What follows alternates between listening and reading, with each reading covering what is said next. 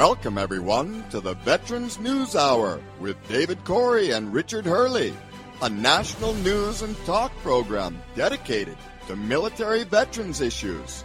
And now, your hosts, David Corey and Richard Hurley.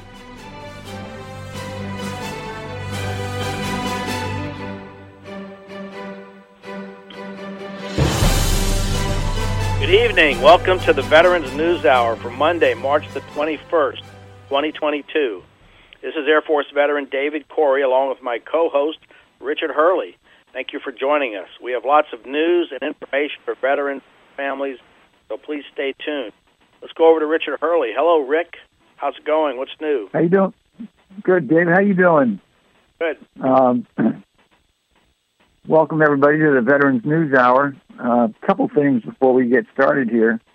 David, I think I want to mention the recent news article about the loss of the 4 Marines in a helicopter crash. I'm sure you heard about it, David.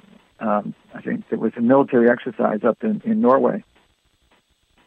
And I just wanted to acknowledge that we're aware that happened, and our hearts go out to the families of those Marines that were lost in that helicopter crash. I also want to acknowledge our Camp Lejeune water contamination veterans. They've got a huge Facebook page. About I think about 20,000 Marines on that Facebook page, and they're very active up in the Virginia area. And I know this past weekend, and I think a lot of weekends coming up, they're really rallying around this new legislation that's coming up with the Camp Lejeune Family Justice Act. And,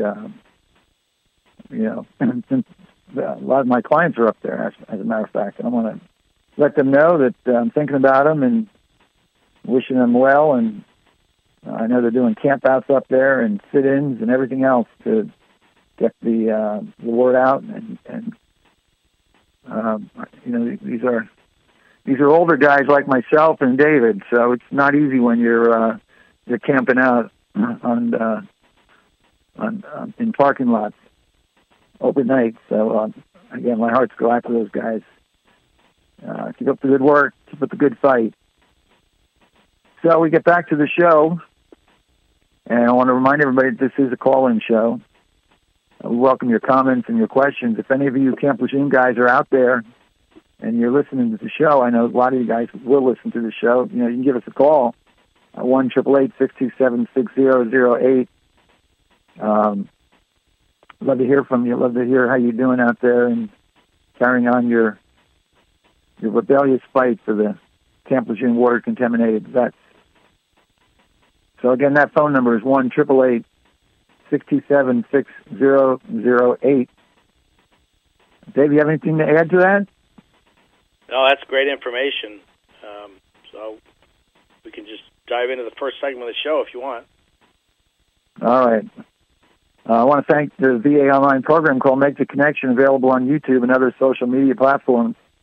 We hear from 3 veterans about their experiences dealing with the effects of their military service, as well as how they cope with making the transition from military to civilian life.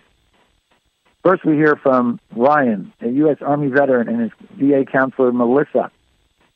Ryan had a difficult time transitioning from the service, but with the help of guidance and professional support provided by Melissa, he was able to go back to school and graduate. Doug, please roll tape 1.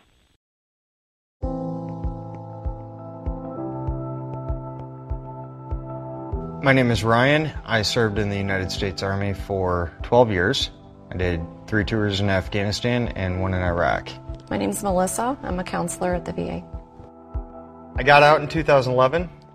I found myself going through a divorce, homeless, jobless, purposeless. It kind of went in phases as far as how I dealt with it. Phase 1 was a lot of self-medication. In my case, it was usually through alcohol. Phase 2 is, man, that's a really bad idea. I'm going to go get help. So then it's doctor-prescribed medication. So that certainly helped. Phase 3 and 4 is just getting back to a truly healthy lifestyle. My girlfriend, was talking to her, and she had said, I'm getting ready to go to Eastern Michigan University.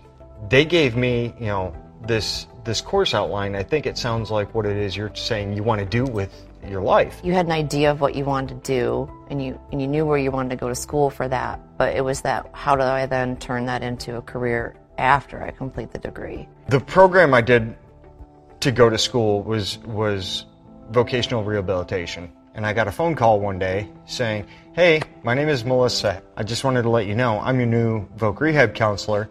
And the timely fashion and the amount of communication that Melissa had with me was the start of, this lady's not playing around. I need to make sure I'm at least matching her effort. As a rehabilitation counselor, my job is to help the veteran identify what their unique strengths are and abilities, and then try to help them plug that into a career path. And what we do is we identify that job that they want, and then we work our way backwards from there. And my role is to identify all the different services that the veteran might need in order to reach that potential. I didn't need a lot of accommodations, but I had a little memo that I gave to all of my professors that said, if I choose to sit in the back of the class when I might normally sit up front, don't say anything to him about it, leave it alone.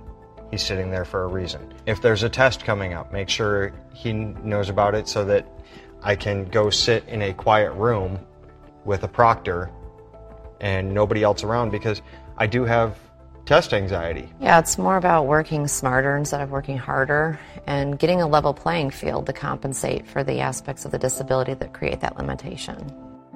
By the time I got to Eastern, I felt like my head was mostly screwed on straight. But there were still a lot of rough times even then. One of my guys had committed suicide.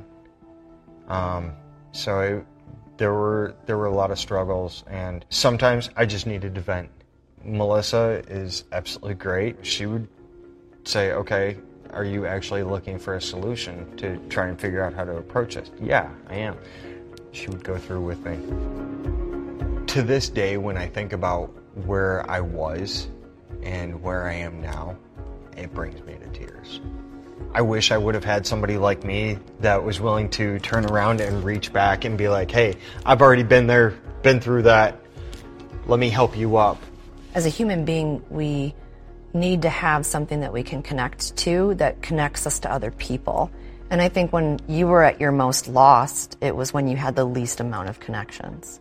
Having somewhere to go, something to do, and then have it on top of all of that be something really meaningful is, I think, what led you to where you are today more than anything. There's a lot of people along the way that have contributed to me being where I am. And we're here and we want to help. We're ready to help. It's just takes that step. You got to be willing to ask for help.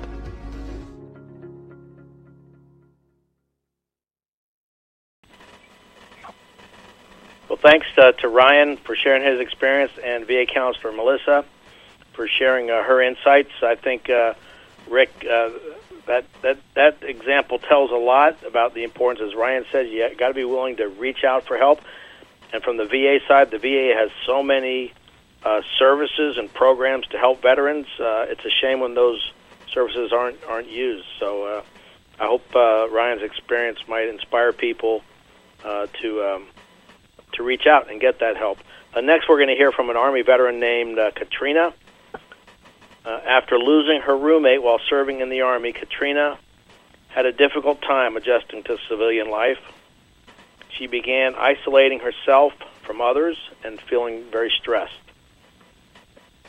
When flashbacks started, she knew it was time to get help. And in this next tape, we're going to hear how her local vet center helped her open up to her family and get help. So, Doug, if you'll roll the second tape, please. My name is Catrina. I served in the Army from 2002 to 2005, and I was a 92 Yankee unit supply specialist. My first week back was really difficult because when I deployed to Iraq, I had a roommate, and When I came back from Iraq, I did not anymore. She was killed overseas. And one of the hardest things that I had to go through was, you know, that glorious day when you get all your stuff back out of storage and you try to start over, you know. They brought all my stuff, but then they started bringing in all of her stuff. And that was hard. It's those little things that you didn't think, I guess you can't really prepare for. But as far as the transition, I didn't want to go out grocery shopping.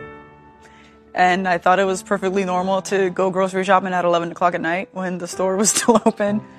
And, you know, I just thought, I don't want to deal with people, you know, but I think that's easier to say than, you know, I feel anxious in public right now. You know, I'm overwhelmed with all these people around me. It's too busy. You know, I don't think that's easy to acknowledge or say about yourself. In 2005 to 2007 or 8 was when I finally did have my first flashback.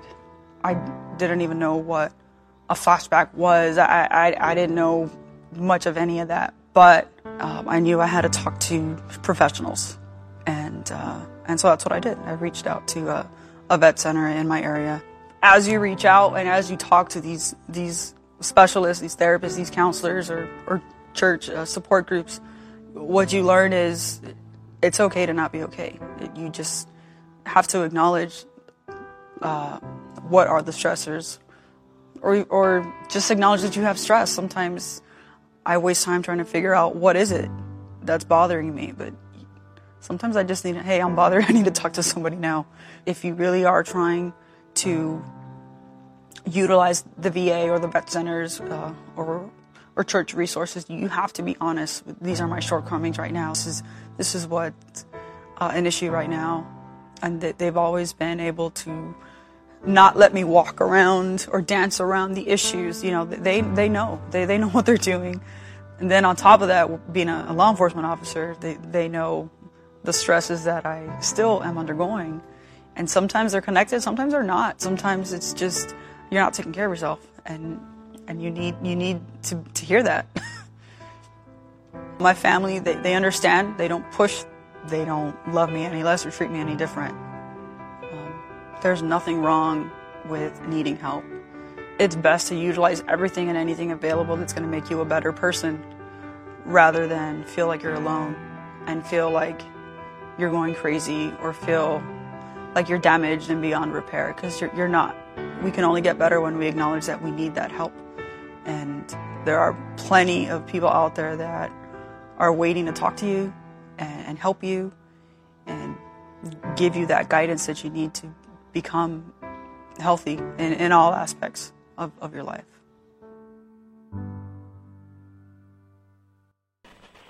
Well, thanks for Catrina for sharing her experience.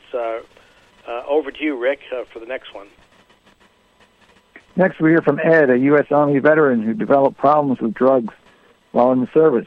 In this next interview, Ed and his daughter, Jasmine, talk about how mental health treatment helped him get his life back on track. Doug, please roll tape number 3.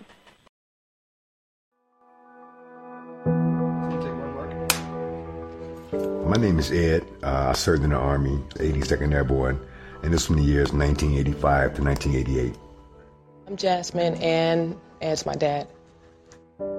I was infantry in the military, and my job was jumping on airplanes and walking constantly. When I was in there, I had a couple of tragedies happen to my family. My big sister passed away. Something happened. I just wasn't myself, and I messed around and I indulged in some things that wasn't good as being a soldier. So they told me I couldn't re-enlist. Once I got out the military, my substance abuse history it expanded. It was terrible. I didn't have any life. I would wreck families. I would get with one girl, think we're gonna have a life together. I would end up leaving. He was in and out of my life. Every weekend, me and my sister would be outside waiting on Dad. Like, when does Dad come in? Sometimes he came, sometimes he didn't. Even though he was barely there, we still look forward to see him every weekend. Every time he comes, he'd drop us off, we'd cry for like 2 days. I didn't really know about his drug addiction. My mom would put it in my ear, like, your dad is doing drugs. I'm like, No, he's not. He's my hero. And then it was true. He'll isolate himself from everybody. Like, he'll be quiet. I called him, leave him messages. He wouldn't answer. I didn't want to talk to him anymore for a while because of the drug use. I was actually homeless. I was living in Arizona, homeless. It was 1,000,000 degrees. I had no contact with any of my family members. I was living on 32nd Street in Van Buren behind Circle K, and that was my entire existence. I just didn't want to be here. Some guy with a blue outreach jacket on saw me. I had on some cut-up BDU shorts, and he asked me, was I a veteran? You know, and this was like in 2008, and he took me to some place. It was a transitional housing facility. They connected me with mental health providers, substance abuse counselors, and stuff like that. And next thing you know, my life started to grow. I went to school for a little bit. I get back into the workforce. I started going to different meetings for substance abuse and stuff like that. And I started making amends to these people. And they started accepting me back. You know, I would go to Chicago and apologize to all those family members that I let down. He called me out of the blue one day. I was actually shocked to get a call from him. And he pretty much just apologized. He said it was the drugs, and he just apologized. That's all I wanted was an apology. And so after the apology, we began to talk every day. And then I just decided to come out here with him to Arizona. Next thing you know, I got my life back. All those families and kids that I abandoned, they are now a part of my life. He's just more outgoing and friendly. I pay their phone bills. Yeah, he's financially stable. And I don't know, he's just a different person. Like, he just brings so much positive energy in the whole room. And so I'm really proud of him, how far he's come. I'm in a program where my 9th step says I have to make amends to those who I have caused wrong. And my amends to my children is just a lifetime amends. I have to be there when they need me. And that's what I show up. When they call me, I'm going to show up. He does. I want everyone to know that no matter what you're going through, maybe you have an issue with substance abuse or being an addict or a mental health or PTSD, schizoaffective, all those things. Don't let those labels dictate who you are. Go out and seek professional help. I do it on a regular basis, and my life has become extraordinary. The advice that I suggest is if you just work hard, maintain everything, just stay positive, and then you can overcome anything. We've overcome a lot. He's my best friend now. I love you, baby girl. I love you.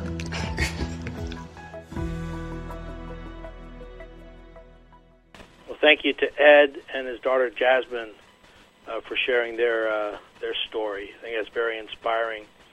And thank God that someone from that vet center found Ed when he was leaving behind that Circle K store in Phoenix, and that opened the door to a big change in his life. Rick, your thoughts? Well, yeah, I mean, we hear this time and time again, and his story is,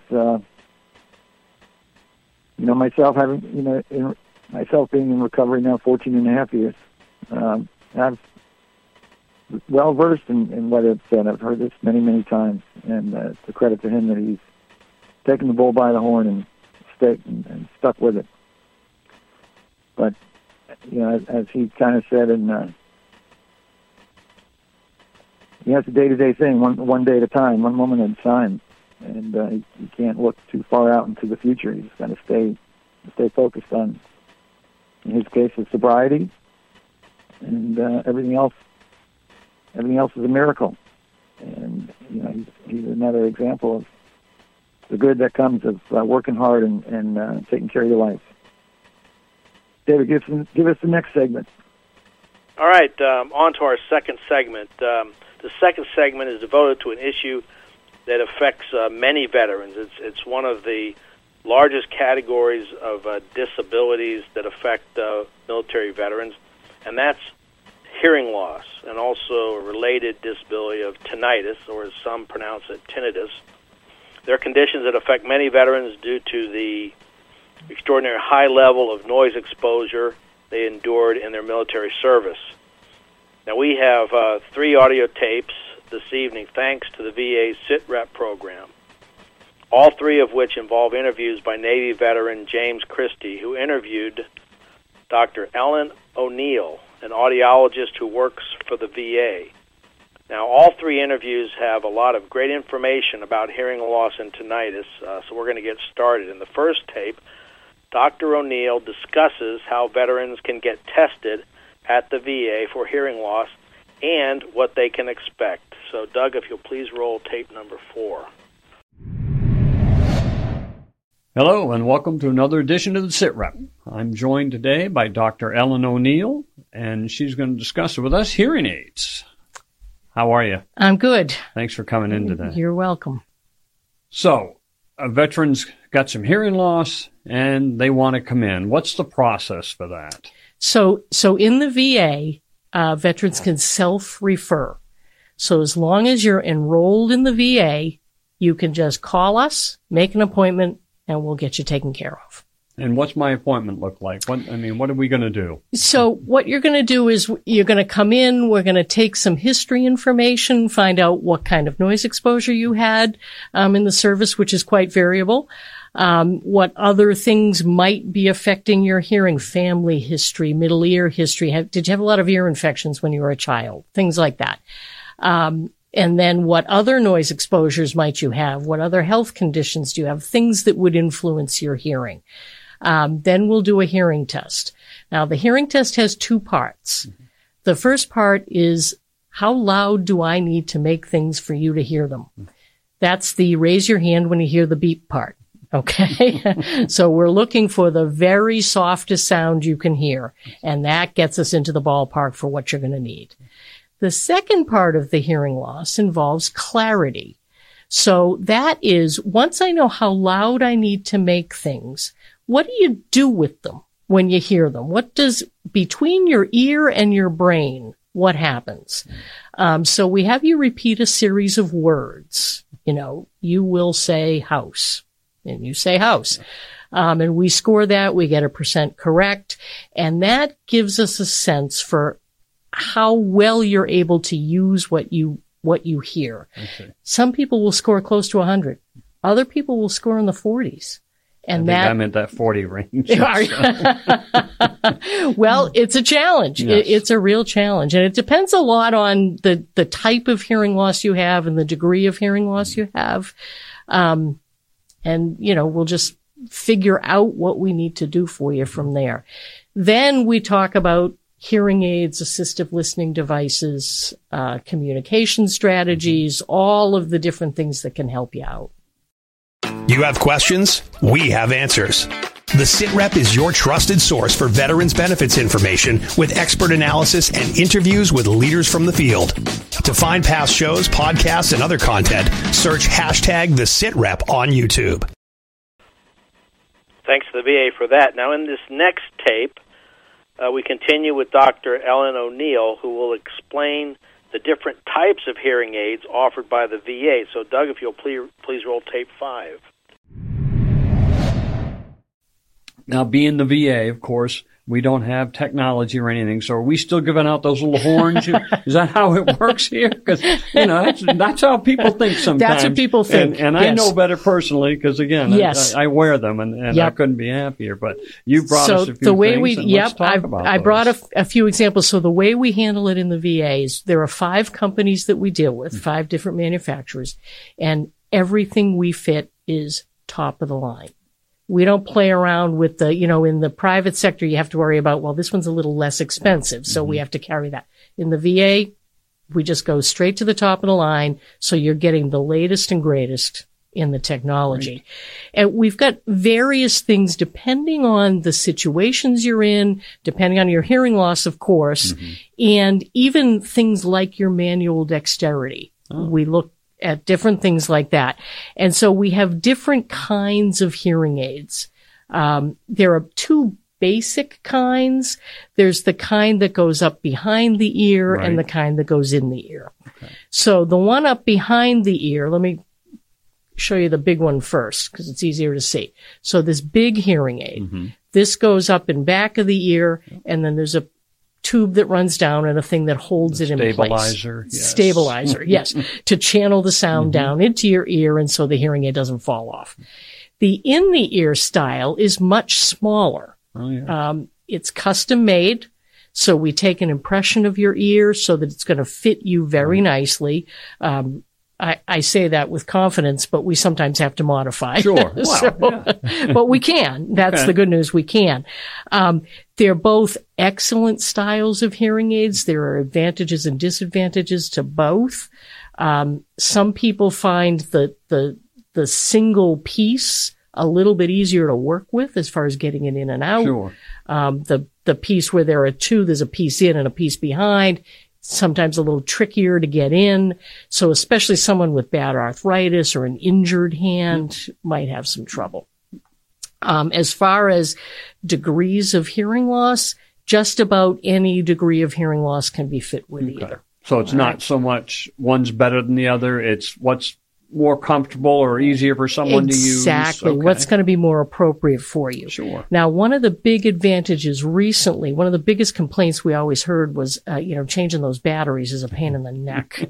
Because they always go out in the middle of the meeting, or when you're driving somewhere and you don't have that, you have 15 spare sets in your car, right, and you're down to none all of a sudden. And you're down to none. You've got no batteries with you. My dad, a veteran, World War II, I can't tell you how many times he would say, my hearing aid, my battery's dead.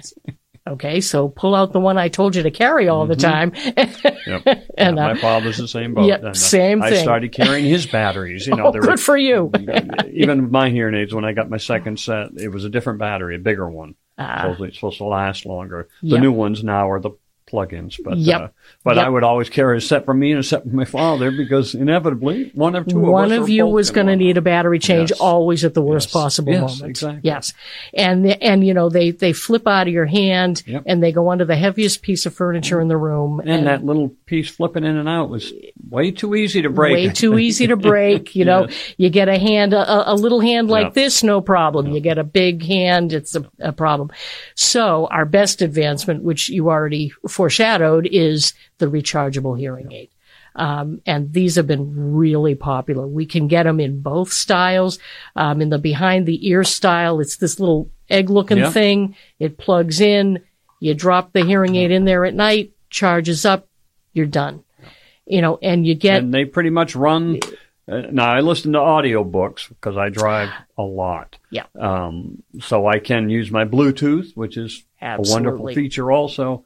And I'll notice 6 o'clock at night, maybe about that time, probably 12, 13 hours into my day, I might start to lose them. But that's only if I've been listening to something for, like some cases, it's 4 hours on the road. Other than that, it's rare that mine run out. I mean, even when I'm up in bed watching TV or whatever, they will go, and then I put them away at night, they're fine. But I get a full day of charge. You get a full day. If you're not streaming, you'll get 16 to 20 hours. Yeah. Good long time. If you're streaming, of course, it's a much greater demand on the battery, so the time goes down. But the chargers are also portable now. They carry 3 charges in them. So you don't have to have it plugged into the wall, and you could charge the hearing aids 3 times so that's even been an improvement exactly because of that, because we stream your phone, we stream your audio and, my books, my music, whatever. Everything. It's now. Yep. Everything. We stream the television in, we do one of the things that we fit with hearing aids. Sometimes a hearing aid all by itself isn't the complete answer. Yes. And so we have devices. This is a very nice little teeny tiny one. I have one of those too. You have one of these. One of my favorites. There you go. And you can use this to stream your TV, your stereo, your computer, anything you need. And look at the size of it. Yeah. It's teeny tiny. You can bring it with you and put it on the table, use it as a remote mic. Yeah. That's what I find in a group setting, especially, or at dinner table, with multiple people, to have that in the middle. And it fires off to whoever. So if you're talking to me, it shoots that way. If it's the person to my right, it's, I mean, what a fabulous piece. And it's a wonderful And I'm not thing. hearing 15 things around me like I typically would. Absolutely. And even with the hearing aids, it's still difficult to hear things sometimes. It's still like that. difficult, So especially around a table, and you can't necessarily see everybody. Right. We get back to again. I Yes. gotta see your face when you know, talk to me. we used to really say to them, okay, now you have to be very strategic about where you sit. With things like this, you still have to be a little strategic because the lip reading is always going to help no matter what. But things like this can really help. Yeah, I'm very impressed with those. The disc we sits love in them. all sorts of places for me. And this is just one manufacturer, one style. All of the manufacturers have things like this, different shapes and sizes, and we they're talked terrific. about Bluetooth. These are all Bluetooth capable They now, are all right? Bluetooth And capable. So, like you said, you can stream music, you can stream your TV nowadays. If you've got a smart TV, you can sync it. Mine synced to my car. Absolutely. Everything. And so and people laugh at me because I will get up sometimes and start talking. What are you doing? I got a call. And I just touch my ear, basically. I push the button. I answer my call. My phone's still in my pocket. I don't even have to look. You don't even have to pull it out. And here's the best thing. It streams to both ears. Yes, correct. Yes. Which makes it so much easier to hear. So it's, that's been a wonderful improvement is the Bluetooth. And there are so many things we can do with it. And it's terrific. On top of that, every manufacturer has an app that you put on your phone. Yes. And you can use that app for changing programs. You can use it just as a volume control. Right, so you're not doing this. You know, you just, they think you're checking your email and you're turning up your hearing aid. Or you switch it to a different program because we can program them for, say you're in a quiet environment, we set it wide open so you get everything. Face-to-face like this, it narrows down so that it's only focused on you.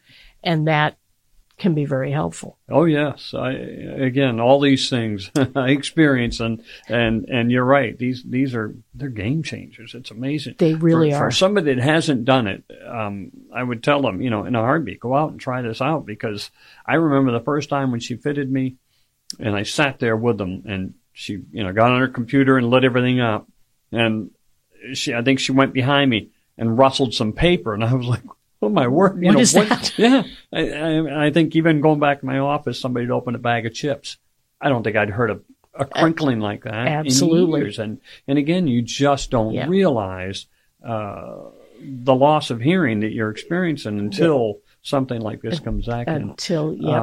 One of the other things I've heard from vets, I didn't like them. And I always say, did you go back to have them refitted? Did you go back to ask them? And I encourage them all the time. No, don't, because there's veterans out there that just because we're stubborn, nope, they didn't work, and they didn't work, and in the drawer they go. Yep.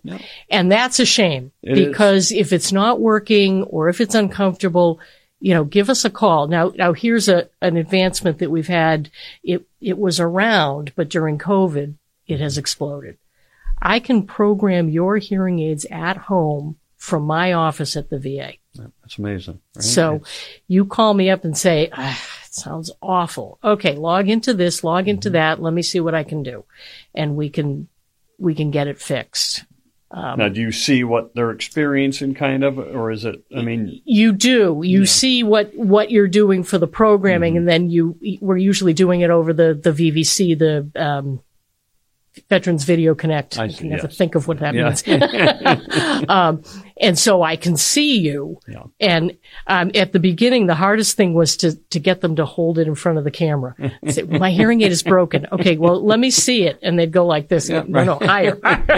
So it was interesting. Yeah. But it works well. Now, I will tell you that veterans are a group who want to come in and visit with you in person. They really don't want to do it over the video, and they can do that too. Yeah, and that's great. The options are there for them, and I think that makes a big difference. And again, you've spoken to it. We're not using yesterday's technology. This stuff is. I've got friends. My father's a prime example because he refuses to go and get them elsewhere. He goes to Beltone or whoever and does his thing, and his are now probably 5-6 years old. Right. oh my God, the differences between them and what I'm using. And what you're using is... But he's happy. And a lot of times if they're happy, leave them alone. Correct, right. Can you hear me? More or less. Okay, I'll just get in front of you and talk to you then. Exactly. So we've done it. We've gone for another follow-up visit even because something didn't work right, and you've got me fixed up and going. 2 or 3 years down the road, should I expect am I coming in annually to be checked up on, or how does it work? So different audiologists will handle that in different ways. So in general, hearing changes very slowly. So you really only need to be tested every 2 or 3 years. Now, sometimes I'll see somebody and they've had a big change in the last 2 or 3 years. So I'll say, I want you back in a year. Let's see what's really happening here. So generally every 2 or 3 years, which syncs up nicely with the 3-year warranty that you get on the hearing aid. So at the end of the 3 years, if it's still working fine, you continue on with it. If it's not quite right anymore, we'll get you new ones. So at that point, a new hearing test, see exactly where you are, what might have changed, what did you like, what didn't you like, and we can move you forward. And what do you do with that old set? Most often, if it's still working, you hang on to it as your backup. Right. So they'll kind of clean them up for you. Yep, absolutely. And that's why I went there with that. Because that's what I've done. Now I've got a second set. You've got a backup set. Yeah. Typically when I travel, I take my spare with me and I leave my others at home. And it just works out well. But that's, again, it's perfect. Who's doing that? Yeah. Nobody else out in town is saying, here, let's just give you another pair and we'll give you the old ones. And you keep these ones and And even, as you're coming in, if the hearing aid gets full of wax, you have to change the little wax guards. You have to this and that. They get full of wax. You come on in, an audiologist or one of our health techs will see you, clean the hearing aid. It'll be just like new. We'll replace the receiver if we need to. We'll replace the domes or the molds or whatever we need to do, so that we keep you in functioning hearing aids. And I can order some of those things myself, right? I can go to my Healthy Vet. You can go, or is it, it's not actually through my Healthy Vet. Yeah. You go, or actually, you know what? You've caught me with something I don't know the answer to. We'll leave that alone then. Let's cut that part out. Usually, so what happens is when you get the stuff in the mail, it comes with a little paper that tells you how to order it, and you go online and do it, or you mail the paper in. And we have a substantial number of usually the older crowd who are not quite up to doing that. And so they call us, we order it, goes. We don't even try and fiddle with that. We just say, no problem. I just ordered you some. They'll be coming to the house in a few days. Yeah, I think I emailed Denver. Somebody, there's a woman in Denver. Now we've become friends. And I just, hey, I need this. I need this size dome with the open port, whatever it is. And it's good because it just makes it easier. Makes it so that's one easy. Less visit I've got to come into. And I'm fine with that. But I agree too. And I'm being one of the older ones nowadays. Right, as I'm reaching that age. Sometimes I do like going and get service that way. And I found that if I've ever had a problem, I've been able to walk in and because they do a walk-in clinic in many of them. Right. For just those reasons. And it's like, I don't know, it's just not working today. It keeps going out, and they'll take it. They'll go out for 10, 15, 20 minutes, whatever it takes. Absolutely. And either they bring it back to me or they say, we're going to have to mail it in. Have you got your backup pair? Well, yes, I do. Okay, we're all set. You're all set. And so they do. They make it easy. And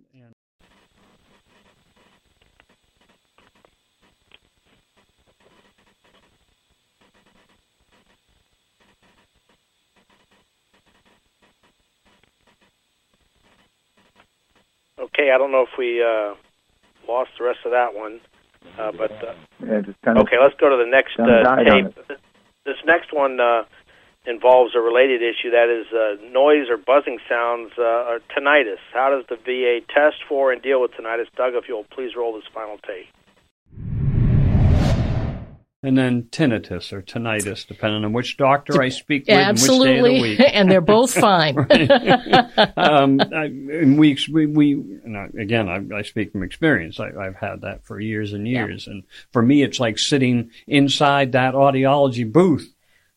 That's the noise. I mean, there's times when I'm sitting there thinking that's what I'm doing is taking the test again. Or when I'm in the test, sometimes it's like, oh, is that the real one, or am I catching something in my ears? Yes. Yeah, we hear that all the time. And you all work with that stuff too. We work with that stuff too. So within the VA, there's a program called Progressive Tinnitus Management, which is a couple of classes that you come to. You learn a lot about it, and then you learn strategies for coping. There are certain pieces of equipment that we can help with. The bad news about tinnitus is we can't fix it. What we do is we try and cover it up or distract you from it in some other way. Sometimes it's as simple as turning on a fan. Mm-hmm. Yeah, a little white noise. Little white noise. Yes. Little white noise. People say I do much better in the summer because the air conditioner is loud.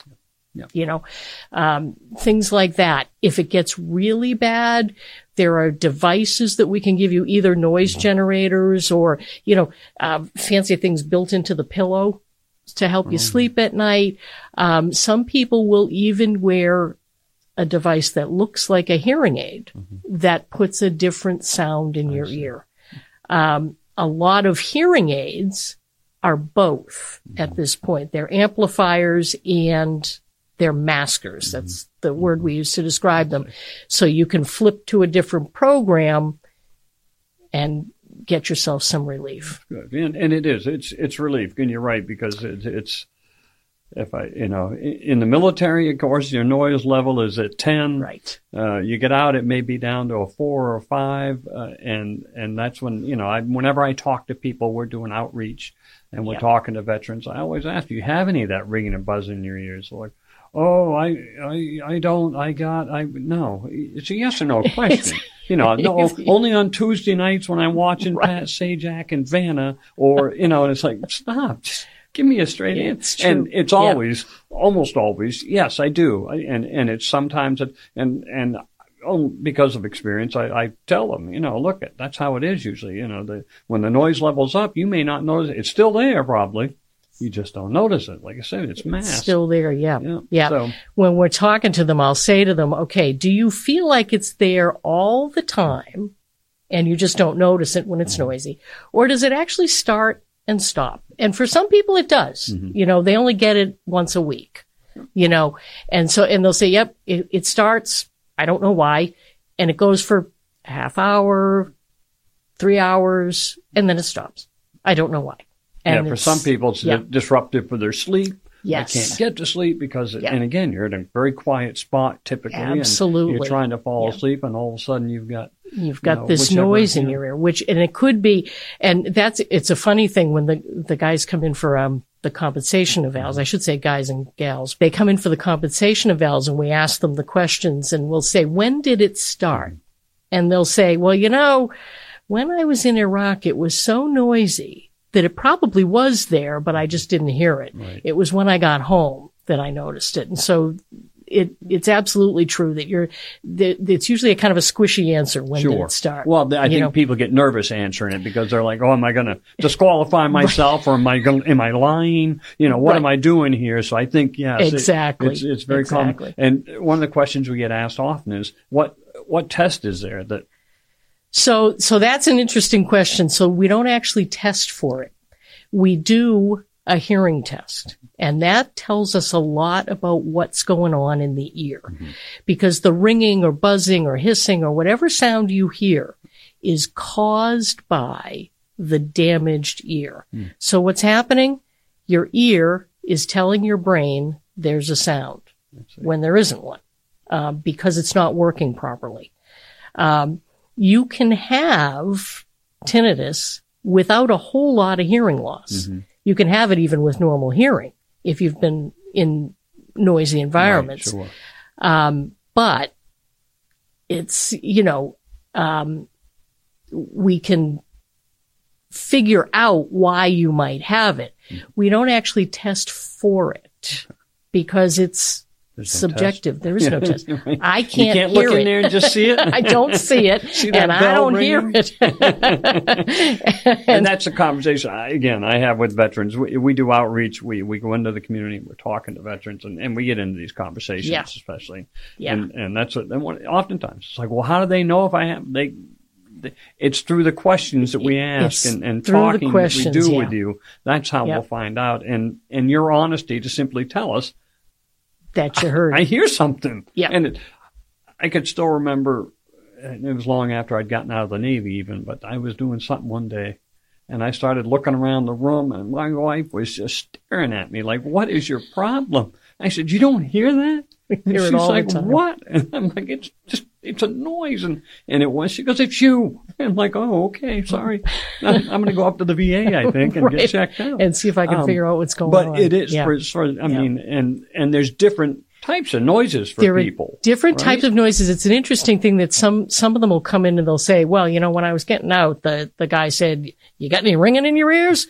And I said, no, because what I hear is a buzz. And so, it's that I try and say, when I ask the question, I try and say to them, do you hear any sounds that you shouldn't hear? And that brings it out. Oh yeah, I've got this clicking, I've got this buzzing, I've got this whatever. Yeah. So there's various different types of sounds. Each individual has their own kind of thing. Okay. Yeah.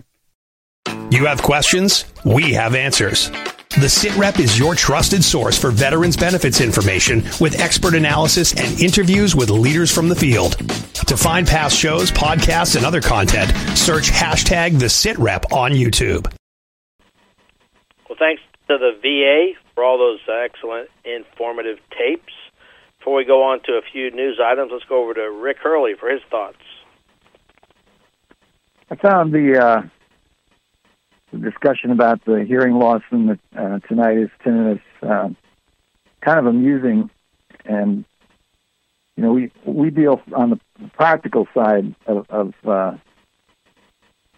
those issues probably every day, and it seems like when it comes to these disability claims, and there is a tinnitus claim and a hearing loss claim, it seems routinely the veteran will be thrown, and I like to call the bone, because that's what it seems like, because the VA really doesn't want to pay a larger amount of disability compensation than it has to, and so they'll throw that 10% out, because that's what it is for the max rating for tinnitus, unless it's extremely severe and there's other exceptions, et cetera. But by and large, it's a 10% rating, so we'll toss that one out to the veteran and deny the other things, and then the veteran starts off the process with a 10%. Can I add something on that, Rick? Let me add something on that. A few weeks ago, almost about a month ago, the VA published some proposed regulations. They're proposed. They're not final yet. There's a public comment period that lasts until April the 18th of this year, and they're proposing to make major changes to a number of the rating criteria, including hearing loss and tinnitus. And my thought, we can talk about this in more detail next week on the show or in one of the upcoming weeks when I can fill in with a lot more details than we have time for tonight. But I suspect that these changes, if they go into effect, are going to eliminate what you just described. In other words, the VA is not going to be handing out, like they have in the past, 10% for tinnitus. And I think the VA is they've just made that's what they're planning on doing if these changes go through. But they're also proposing major changes to all the ear, nose, and throat and respiratory ratings criteria, as well as all the mental disability, and I suspect there are going to be a lot of surprised veterans if these things go through. It'll be interesting to see how much pushback VA gets. But anyway, just a quick thought on those things. Yeah, and it probably, if the VA does that, then it's just going to be more work for the Board of Veteran Appeals, which, it seems like that's what's happening anyway. You and I talked about this, and we've had this discussion on the show for years now about the whole AMA. We knew it wasn't going to succeed, and all it was going to do was kick the can down the road and push everything to the Board of Veteran Appeals, where it is. And quite frankly, I'm seeing over the last 6 months a slowdown in the scheduling of appeals. In fact, some jurisdictions that I've personally talked to the BVA coordinators, they've been told by their supervisors, to hold back because the VA is overwhelmed right now, the BVA, and which is unfortunate. I mean, the BVA has 113 judges, and I think there's about 8 or 9 law clerks / lawyers for each of these judges. So, they have a lot of manpower there, but even they are now being overworked. And unless they decide to add more BVA judges, which I would hope that they would down the road, there might be a slowdown for a while. So, what do you see as the waiting time right now? If you were to call up, let's say your average hearing coordinator for a virtual telehearing, what are you looking at as far as a wait time? If I were to email one of them tomorrow with a veteran whose case has been docketed, and veterans, what that means is you receive a letter, and in the first paragraph it says that your appeal is now at the Board of Veteran Appeals and has been docketed. That doesn't mean it's been scheduled for a hearing. It just means it's been docketed and it's waiting to be scheduled for a hearing. So once you have that piece of paper in your file, my practice is routinely to then shoot out an email. And if it's a Florida case, I can probably get a hearing in June at this point, which isn't bad. So you're looking at 3 months out, maybe? Yeah. But if it's a non-Florida case, you veterans who are listening and you're in San Antonio, where I have a bunch of cases, up in Virginia, where I have a bunch of cases, Alabama, where I have a bunch of cases. I send those emails out, and I don't even get a response. And it's very, it's very disheartening, to tell you the truth, David. When you do get a response, what are you looking at? Are you looking at like maybe 6 months out, 10 months out? 6 months out, 8 months out.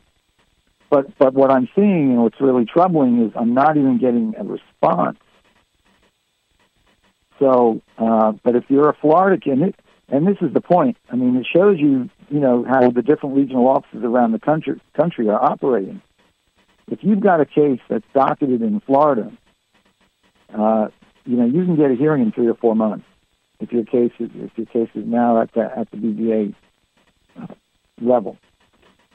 But that's not true for the other states, and I've got cases in a lot of states, probably at least half or more around the country.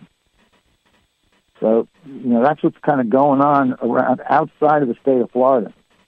And I have some clients who've moved out of the state of Florida to another jurisdiction, but we're going to keep the case in Florida because the case won't get heard where they've moved. And the other thing, though, we can do a virtual hearing. I'm sorry, even once they have the hearing, though, I've seen, and you've probably seen the same thing, wide disparity as far as how much longer you're waiting to get an actual decision, because 99% of the time the judges aren't making a decision at the hearing. I mean, occasionally they might tip their hand or even say something, but that's, in most cases, you're waiting times, and I've had cases where you're waiting, as much as a year after the hearing to get a decision, and sometimes not that long. Sometimes it's, I guess you might say it might average maybe, but I'd say it averages about 6 to 9 months. 6 being very fortunate, especially, if you're on the advanced docket, for whatever reason, you might get one in 6 months. If you're not, like David said, you could maybe stretch out closer to a year. The other thing that I'm seeing, which is also very troubling, is I've got a number of cases where the VA case went up to the Board of Veteran Appeals. It's an old case. We get the veteran to 100%. It goes back to the VA for further processing, maybe to get the veteran to 100%. And the case has an effective date of 2010. So the veteran gets service-connected 100%, but they don't use the effective date of 2010. They use another date closer to the present, could be like 2019 or 2020. And now the veteran gets 100% as of that date, gets a $30,000 to $50,000 retro payment. But what's left on the table is the retro payment from the time of the case was filed, which is clearly the effective date, until 2019 or 2020, which is probably maybe over 100,000, maybe closer to 200,000. And what's troubling is there are a number of cases out there that's what's going on, and I have no doubt in my mind that they're procrastinating, they're purposely delaying because they don't want to have to pay out that large lump sum retro payment. Yeah, they're just going to sit on it and wait and wait and wait, and who knows? Maybe the veteran ends up dying. Yeah. I mean, who knows why the VA is doing it, but except for the fact that they don't want to pay it, and they're hoping maybe something will happen if they don't have to pay it. Eventually, they will have to pay it. But we're about out of time now. We're going to have to wrap things up here, and unfortunately we're past our time for coaching into care, so we can discuss this in more detail next week and get more of your insights. But thanks for everyone listening to the Veterans News Hour tonight. I'd like to thank our producer, Mr. Doug Newsom. Please tune in next week, same time and station, for another edition of the Veterans News Hour. Until then, stay healthy and stay safe.